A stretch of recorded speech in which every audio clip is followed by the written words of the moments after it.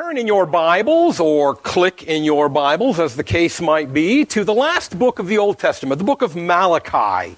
Malachi 1, verse 1. We'll begin there in just a moment. Malachi 1:1. Before we consider God's Word, let's pray and ask His guidance in understanding it. Spirit of God, we do come before you this morning and ask that you would reveal your Word to us. Make known to us its truths. And as we consider the book of Malachi, and as we consider how he points forward from his time to the time of Jesus, to the Savior, to the Christ, we ask that we would see Jesus through Malachi this morning.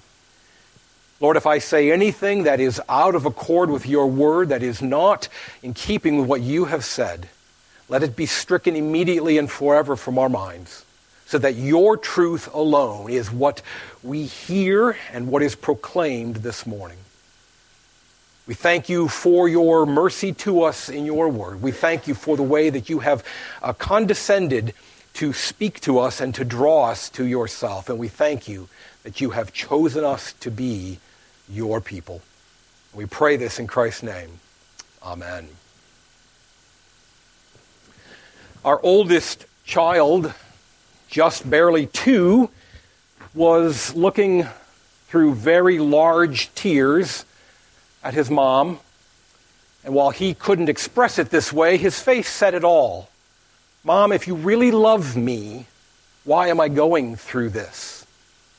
And I can testify that there were a lot of tears in Mom's eyes as well that day. You see, his younger sister had been diagnosed with a congenital birth defect in the urinary tract, and so he needed to be tested for it also. And the test was difficult. For one, he had to lay motionless, and you try to get a 2-year-old to lay motionless. That meant he was strapped, tied down to the stainless steel table. And a dye had to be injected, and it was a painful and difficult catheterization in the injection of the dye. And there was this strange robot, the imaging machine over him. It had to look like something out of a toddler's worst nightmare. All the noises, all the clicks, all the weird movements. And it was cold, and there were strangers poking and prodding him. And there was Mom doing nothing. For all of the world, for everything he could consider in that moment, there was nothing about his circumstance that looked like love. And in fact, from his perspective, everything that was happening to him screamed just the opposite. This isn't love. Mom doesn't love me. You know what, of course, we understand as adults that sometimes love takes forms and appears to us in ways that aren't obvious, that are a little difficult to see. We understand that had she taken him off that table and freed him from that test, that would have been the unloving thing. That it was because she loved him that he was in that situation, because through it, his future was going to be made more sure. The people in Malachi's time were struggling with some of those same issues. As they looked around, they could not see God's love. Look at Malachi 1, starting in verse 1. The oracle of the word of the Lord to Israel by Malachi. I have loved you, says the Lord. But you say, how have you loved us? How have you loved us? That's the question on the lips of the people in Malachi's day.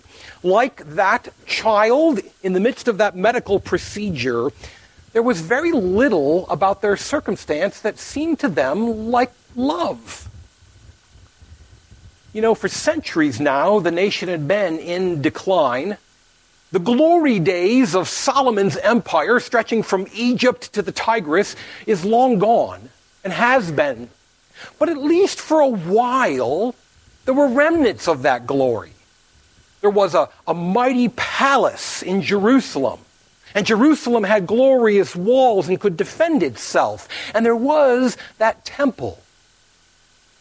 And so they found themselves able to say, okay, we're not quite what we used to be, but we still have some of the glory of the past. But in Malachi's day, that's all gone. About 150 years before Malachi, the Babylonians came in and flattened Jerusalem. Wall, palace, temple. All of the old marks of strength, all of the old indicators of past glory wiped out, taken away. And to add insult to injury, for most of their history, they at least had a descendant of David on the throne. And they could say to themselves, well, yeah, he's not David, but he's got David's blood in him, and maybe one of these generations, with just the right circumstances, we'll see that again, and we'll return to the glory days of David. But not only are the physical remnants of their glory gone, but the person who embodied that glory, the descendant of David, the Davidic dynasty, is also gone. We met Zerubbabel the last couple of weeks, but now this is almost 100 years after Zerubbabel. He's gone. He was a descendant of David. He was a good leader in his own right, but he's also gone from the scene. They are no longer a power on the earth. They are reduced to a few square miles around Jerusalem, to a second-rate, teeny-tiny, no-account temple, to walls that are a mere fraction of what they once were, where they've been rebuilt at all. And they are now a province, and a minor province, in the Empire of Persia. How have you loved us? How many of us feel that way at times in our lives? Lord, how have you loved me? I am not getting along with my family. My job is nothing but thorns and thistles. My health is decaying. How have you loved me?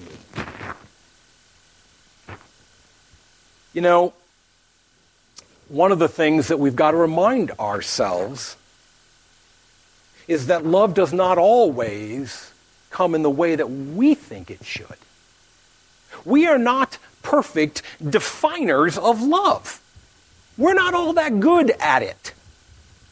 But God is. And he says, how have I loved you? Keep reading there. Is not Esau Jacob's brother, declares the Lord? Yet I have loved Jacob, but Esau I have hated. I have laid waste his hill country and left his heritage to jackals of the desert. If Edom says, we are shattered, but we will rebuild the ruins, the Lord of hosts says, they may rebuild, but I will tear down, and they will be called the wicked country, and the people with whom the Lord is angry forever. Your own eye shall see this, and you shall say, great is the Lord beyond the border of Israel. God's love is not manifest in the state or condition of their existence, but in their relationship to Him. God chose them to be His people. That's how He loved them. Did you catch that in our Bible readings? If you look back on page 5 of your bulletin, in the middle of the Old Testament reading, the Lord set His love on you and chose you. In the New Testament reading, in love, He predestined us for adoption. Malachi's point here is that God's love is made known to you in the fact that you have been chosen. Now, Paul quotes this verse in Romans 9, and in Romans 9, 10, and 11, he develops kind of the theology of how God's sovereignty plays out in His choices. And if you're interested in trying to figure out how does man's free will and God's sovereignty and how does that all go together, fit together, go take a look at Romans. And maybe someday we'll look at it together, Lord willing. But that's not Malachi's point. Malachi's point, as he considers God's election, God's choosing, is the love that it expresses. That's Malachi's concern. You know, I'm never going to understand people who are offended by the idea that God chooses. I spent most of my childhood on the playground at recess hoping to be chosen, wanting to be picked. Please, somebody put me on their kickball team. Had I not been so slow and uncoordinated, maybe I'd have gotten picked. Then I get to high school and I try out for an athletic team, or maybe you tried out for the spring musical. Tell me, did you want to be chosen or not? Was being chosen a good thing or a bad thing? Then in college, I was really, really hoping that among all of her many suitors, that Becky would choose me. And she did, thankfully. Being chosen is a good thing. Now think about it this way. In each of those illustrations, being chosen depends on something in me. I had to be athletic enough to be picked, or musically talented enough to be picked, or I don't know what criteria Becky used, but she picked me anyway.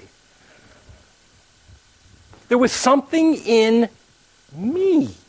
But the picture here, what do we see in Deuteronomy? God did not choose these people because of something about them. And the New Testament picks up that theme and says, hey, there's nothing in you. It's as if an NBA coach came, found you fat, sitting on your couch, doing nothing, eating potato chips, and said, I'm going to make you the star of the team. And then began to pour himself into you. Nothing in you says, NBA star. But God says, I love you, and I choose you. We can wrestle with the difficulties of thinking about God's choices and how they interplay with human free will. But for the moment, can we just set that aside and bask in this reality? If you are a believer in Jesus Christ, if you have faith in him, if you know him, it's because God loved you and chose you. Not because you were worthy, not because there was anything wonderful in you or me, but because God is a gracious, loving God. In love, God predestined us and chose us as adoption, for adoption as sons. By the way, ladies, that sons there, not exclusion of the women, quite the opposite actually. In that world, only sons could inherit. So when Paul writes to the Ephesian church, he's including all the believers become legally sons so that all can inherit. The promise there is saying we all stand now legally as sons so that we can all inherit the riches of Jesus Christ. In Sunday school later, we're going to be talking about the final judgment. And one of the great ironies of the final judgment is that many of us are going to stand there with long lists of sins committed. But rather than receive the punishment those sins deserve, we're going to receive the riches that Christ's righteousness earned because we are in him. Chosen by God, loved by God.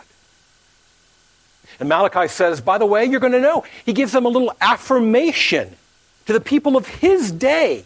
Says, you're going to see this with your own eyes. The nation of Israel, the descendants of Jacob in this text, and the nation of Edom, the descendants of Esau, have very similar histories.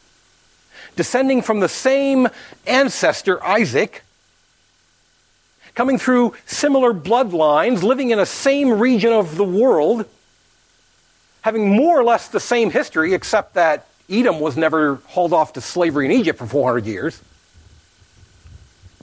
Both were conquered in the 6th century BC by the Babylonians, and both now are struggling to rebuild. And God says to Israel, let this be a testimony to you, so that you will know that I am with you, so that you will know that I have chosen you. You're going to make it, and your neighbor Edom is not. And it was just about this time that Edom vanishes from history as a nation. Isn't that interesting? The promise of Malachi to the people of his day was so that you will know. Watch what happens to Edom. It's an affirmation that God had chosen them. There was no worldly reason why they should make it and Edom not. God did that to encourage their faith. How have I loved you? I've chosen you. How does John say it? In this is love. Not that we have loved God, but that he loved us and sent his Son to be the propitiation for our sins. Propitiation, an atoning sacrifice. That which makes it all right. That's how God loves. By buying people out of sin, by bringing them out of slavery to himself and choosing them. How have I loved you? I chose you and paid the price to make you my own. In verse 6 we read this, a son honors his father and a servant his master. If then I am a father, where is my honor? And if I am a master, where is my fear, says the Lord of hosts, to you, O priest, who despise my name. But you say, how have we despised your name? Now, some of you are doing the math in your head, and you're saying, if it's taken this long to do the first 6 verses, we're in trouble. We're going to pick up the pace right now. In response to God's love, the people have despised him. They have not responded appropriately to his love. Let's go quickly through and look at some of the ways they have done this. Verses 7 and 8, you see there, if you take a chance to read those, you'll see in verses 7 and 8 that they have offered lame and unfit sacrifices. They have not brought the very best to God in worship. Now, we don't offer sacrifices in the form of animals today, but the New Testament does take that word sacrifice and apply it to our worship.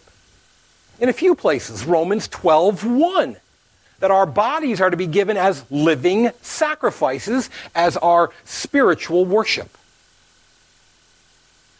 Do you think of your body in that regard, and do you use it to the glory of God? And do you keep it pure, unmarked? Keep it from being damaged by sin? Even little things like going to bed early enough on Saturday that you're actually awake during the service on Sunday. What a simple little sacrifice that probably doesn't even cross our minds. To say, how do I get my body to be an appropriate sacrifice of worship? You know, Paul in Philippians refers to himself as a sacrifice, a drink offering that's poured out. Why? For the sake of the Philippians, so that they might be saved. Do you use your physical existence as a testimony that others might know the gospel? In Hebrews, we see the idea that we should offer up a sacrifice of praise to God. Sacrifice of praise. I hear that term used and thrown around, but kind of casually without regard to the real meaning of sacrifice. What does it cost us in order to praise God? I went through a time in my life where I was not willing to bear the cost of embarrassment in order to open my mouth wide enough to sing his praises. I'm going to be off key. I'm going to come in at the wrong time. I'm going to make some musical mistake and I'm going to be embarrassed. And I wasn't willing to sacrifice my self-image so that I could praise God. The sacrifice of praise is something we ought to consider. Going back to Malachi in chapter 1, verse 13, they offer sacrifices that were taken by violence, it says. In other words, it didn't cost them anything. They're being generous with somebody else's sheep. They've stolen from their neighbor, and they're given out of what they've stolen. It's always interesting to me how generous people are with somebody else's money. This is a call to be generous with the Lord from that which cost us. Giving not out of our excess, not out of the overflow of his abundant gifts to us, but rather out of something that actually cost us. Chapter 2, verses 2 and 3, we see there the idea that God detests. There's a description there of how God detests those who worship in this way. And in fact, he is going to regard them as the yuck from the sacrifices, as the inner disgust. If you've ever butchered or cleaned an animal, there's some nasty involved there. And God is saying, when you worship in this half-hearted way, you come across to me as that nasty stuff. 2:17. 2:17 is worth taking a quick look at here. You have wearied the Lord with your words, but you say, how have we wearied him? By saying, everyone who does evil is good in the sight of the Lord, and he delights in them. When we begin to redefine good and evil so that it fits what we like, we offer up corrupt worship. We despise God. You know, when this happens out there, it's pretty easy to see. When the world does this, we're pretty quick to recognize it. Oh, they're talking about, they're making homosexuality equal with heterosexuality, and they're putting it right alongside. What a perversion of what God has created. That's true. Can we see it in ourselves? The subtle little ways where we side with a loved one rather than siding with the truth. Some years ago, I was serving as an elder in a situation where one of my fellow elders, his son was turning from the Lord and walking away in all manner of ways. And the church had to address it and deal with it. And in so many of these situations, what do you see? You see the person begin to justify and excuse their loved one's bad behavior. Explain it away, or even explain how it's good. And what an amazing thing when this elder said, I love my son, but I love God more. And the only good thing for my son is that he hear the truth of God. And rather than calling evil good, rather than despising God, he stood up and said, no, we have to hold my son accountable. Do not despise God by calling evil good. How have we despised your name? When we offer worship that costs us nothing, when we do not offer our bodies up as living sacrifices to God, when we do not stand for truth, even when it's up close and personal. So something interesting happens as this is unfolding, as Malachi is describing all of this. Look at chapter 3, verse 2. What do we see there in chapter 3, verse 2? But who can endure the day of his coming, and who can stand when he appears? Malachi has described their polluted, corrupted worship, and some among them have said, well, then we are in trouble. For no matter how hard we try, we are all guilty of some of this. I don't care that list I just went through, the way I talked about it applying to us today. All of us are guilty of something on that list at some point. So now we are in trouble. If this is what God requires of us, then when he comes, Who can endure? Who can stand? Who has any hope? Keep reading there in chapter 3. But who can endure the day of his coming, and who can stand when he appears? For he is like a refiner's fire and like fuller's soap. He will sit as a refiner and purifier of silver, and he will purify the sons of Levi and refine them like gold and silver, and they will bring offerings in righteousness to the Lord. Then the offering of Judah and Jerusalem will be pleasing to the Lord, as in the days of old and in the former years. One of the interesting things it says here is that when the Lord comes, in the day of his coming, at that very moment that no one can stand, no one can endure, God is not going to come just to destroy. The day of the Lord, the day of his coming, is not merely a day of destruction, but rather he will enable some to stand. He will refine some as silver is refined. He will clean them as soap cleans things. So that from God will come what is necessary to worship God. God will provide what is needed so that we might go to God. God will provide for us the worship that is not despising his name, but lifts up his name.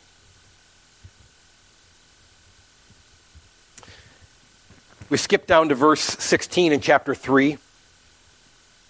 Then those who feared the Lord spoke with one another. The Lord paid attention and heard them, and a book of remembrance was written before him of those who feared the Lord and esteemed his name. The faithful people in Malachi's day, or at least some of the faithful people in Malachi's day, have gathered together, and they have said, probably in response to Malachi's preaching, although it's not exactly clear, they have said, wow, this is a problem. And they seem to have come together and put their names down in some way. This idea, a book of remembrance was written. Some commentators will say the Lord is the one writing that book of remembrance. Some commentators say, and I tend to lean toward the second one, that the people are writing that down. That they've gathered, they've talked about these things, they've said, no, Malachi is right. We've got to repent. And in a testimony to one another, I will stand with the truth that Malachi is preaching. I put my name here. And the next one comes up and says, and I will add my name. The next one comes up and says, and I will add my name. And that they have covenanted together to stand with each other for the truth that Malachi is proclaiming. So then something wonderful happens. Look at verse 17. They shall be mine, says the Lord of hosts, in the day when I make up my treasured possession, and I will spare them as a man spares his son who serves him. Then once more you shall see the distinction between the righteous and the wicked, between one who serves God and one who does not serve him. Personally, I don't love the chapter break coming right here. Chapter 4 really does continue the discussion of this distinction between the wicked and the righteous. So let's keep reading in chapter 4. For behold, the day is coming, burning like an oven, when all the arrogant and all the evildoers will be stubble. The day that is coming shall set them ablaze, says the Lord of hosts, so that it will leave them neither root nor branch. But for you who fear my name, the Son of Righteousness shall rise with healing in its wings. Notice a couple of things. One, we have seen this idea of fearing God's name now a couple of times. This distinction that those who will be purified, those who will be cleansed by the fuller's soap, refined as silver in the fire, are those who fear the name of God. In the one passage, it talks about esteeming his name. And the other thing we see here is that those who do so, those who fear the name of the Lord, those who esteem the name of the Lord, will be healed. That also is a thread through this. Some sort of fixing it, making it right. Whether it's the refinement of the silver, or the washing with the fuller's soap, or here the idea of healing. One way or another, those who fear the Lord will be fixed, will be made right. The pollution that's found in them, the imperfections that are in them, will be taken away. By the way, that is a hope that's talked about in the New Testament, Ephesians 5. The Lord is going to purify the church to present her as an unblemished bride to Jesus Christ, her bridegroom. We see this idea of purification. So what we have here is this: God is starting a dialogue. You remember back in Habakkuk a few weeks ago, Habakkuk initiates a dialogue with God. This one, God comes to the people and initiates the dialogue through Malachi and says, I've loved you guys. And they said, how have you loved us? And he says, how have I loved you? I chose you. I've made you mine. He then says, but you despise me. And they say, how do we despise you? And we saw some of the ways that despising plays out. And then some among them realize that because we've despised God, we have no hope of being able to stand in the day of the Lord. We cannot endure the day of the Lord. And then the Lord responds, no, in that day, the one who comes will purify those who are mine. You don't have to worry about being able to stand. You will be purified and made clean. You will be healed. Well, then for sure, we don't want to miss the day of the Lord, do we?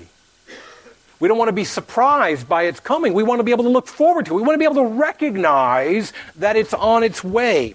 In Malachi 3:1, we see an initial comment about how to mark the day. Behold, I send my messenger, and he will prepare the way before me. And the Lord whom you seek will suddenly come to his temple. And the messenger of the covenant in whom you delight, behold, he is coming, says the Lord of hosts. That was what initiated this whole question about who can endure in the day of the Lord. That comment right there. I skipped over it earlier, but now we see it. But then Malachi, as he continues to write, as he rounds things out, as he gets ready to close out his writing, as God gets ready to close out the Old Testament. Look at chapter 4, verses 5 and 6. Behold, I will send you Elijah the prophet before the great and awesome day of the Lord comes. And he will turn the hearts of fathers to their children and the hearts of children to their fathers, lest I come and strike the land with a decree of utter destruction. You know, Zechariah last week, we saw how Zechariah made a point of telling us the markers of the first coming of the Lord, of the beginning of the day of the Lord. He said, hey, listen, your king will come to you on a donkey. He will be a rejected king. He will be a pierced king. He'll be a king that's traded for 30 pieces of silver. We see all of those things fulfilled in Jesus' life here on the earth. And Zechariah points out to us that the second coming needs no indicators. It needs no help recognizing it. The second coming, everybody will recognize. But Malachi, in a similar way, says, yeah, you need to know about the first coming, because you can miss it if you're not careful. How sad. Apart from Jewish Christians, I'm not sure I've ever met a Jew who has any hope of the Messiah's coming. Most of them, it's a religion that looks purely backwards to tradition and has no hope in the future. Why? Because they miss Malachi and the others, but they miss Malachi saying, here's how you know when the promised one comes to his temple. When the Messiah comes to the earth, I'm marking him out by sending a forerunner that says, here he is. So you know he's here. The forerunner, Malachi, metaphorically calls Elijah. So fast forward 450, 60 years to the time of Jesus and John the Baptist. And these two amazing preachers, these two teachers are out there doing amazing things, converting people, turning the hearts of people, as foretold here. And there's some confusion. Is one of these the promised one? Is one of these the Messiah? And the people go to the desert and they go to John and they ask him, are you the Messiah? But the Apostle John, this can get confusing if we don't pay attention here, the Apostle John notes that about John the Baptist, chapter 1, verse 20 of John He confessed, John confessed and did not deny, but confessed openly, I am not the Christ. But he did say, I'm the one here to tell you about him. The one who comes after me, the one whose sandals I am not worthy to untie. And they asked John, well then, are you the promised Elijah? And John seems to have gotten it wrong here. He actually says, no, I'm not Elijah. But Jesus later, during the same confusion, the same questioning, who are you? What's going on? Jesus is recorded in Matthew 11 as saying this, for all the prophets in the law prophesied until John, and if you are willing to accept it, he is Elijah who is to come.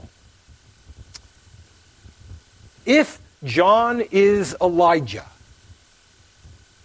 and John pointed to the one coming after him, then who is Jesus?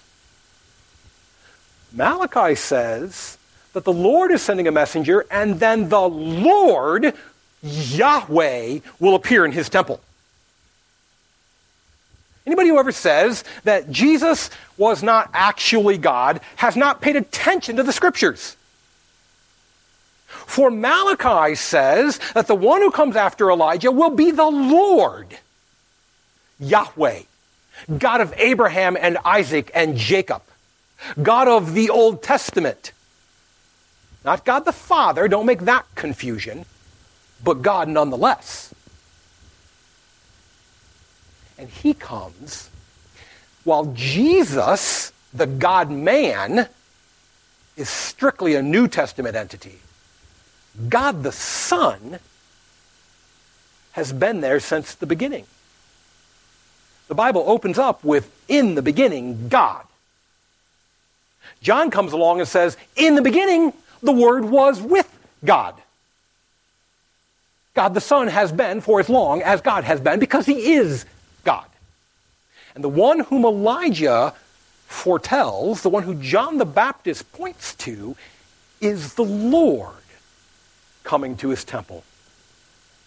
And he comes graciously the first time so that we might be refined, so that we might be purified, so that we might bask in his righteousness, so that we might rejoice in his suffering in our place, so that we might look forward to a day when the question is asked, who can endure the day of the Lord's coming? And we will say, I can. Not because I'm that good. I wasn't chosen because of my skills or my abilities or anything in me, but because he loved me. He called me. He elected me. He put me in Jesus Christ so that I can endure the day of his coming. So that when that day of final judgment occurs, when God turns to me and goes to hold me accountable for all that I've done in this lifetime, I can say I've done this one thing. I believed in Jesus. And something amazing happens in the New Testament. The judge becomes the defense attorney. The judge becomes the advocate of those who are his. So that when Jesus is judging, when it comes my turn, he's going to jump off the bench, he's going to run around to my side and say, I stand here for him. He's righteous in me. I mean, what a winning solution to have both the judge and the defense attorney be the same guy on your side. That is the future Malachi points to. We live in the part way beyond that. I don't want to say it's in our past because part of this is still out in our future. But the day of the Lord has begun. Elijah came and pointed us to Jesus. That Jesus through whom we are called. That Jesus through whom we are loved. That Jesus through whom we are chosen. That's why we worship. That's why we rejoice. That's why we sing songs of praise. That's why we're willing to risk embarrassment to tell other people. That's why we're willing to give sacrificially and to fall on our knees in humble petition and beg forgiveness for our sins. Because this is what's been done for us. This is how we've been loved. that we could be purified and made right through the suffering of Jesus Christ. What a glorious message from Malachi. Let's pray. Lord, through the prophet Malachi, let us see Jesus and recognize the characteristics that Malachi describes, that he came the first time to purify and cleanse those who are his, to wash them with his blood, so that they would not worship in a way that was despising God's name, but so that we could worship in a way that pleases you through him. Let us be a people who look forward to the day when this will be made complete, when our faith will be sight, when we will be able to look directly into the face of the one who has saved us. Until then, encourage us, strengthen us, make us stronger in these things, and teach us to look forward in hope to the second day of his coming. We pray this in Christ's name. Amen.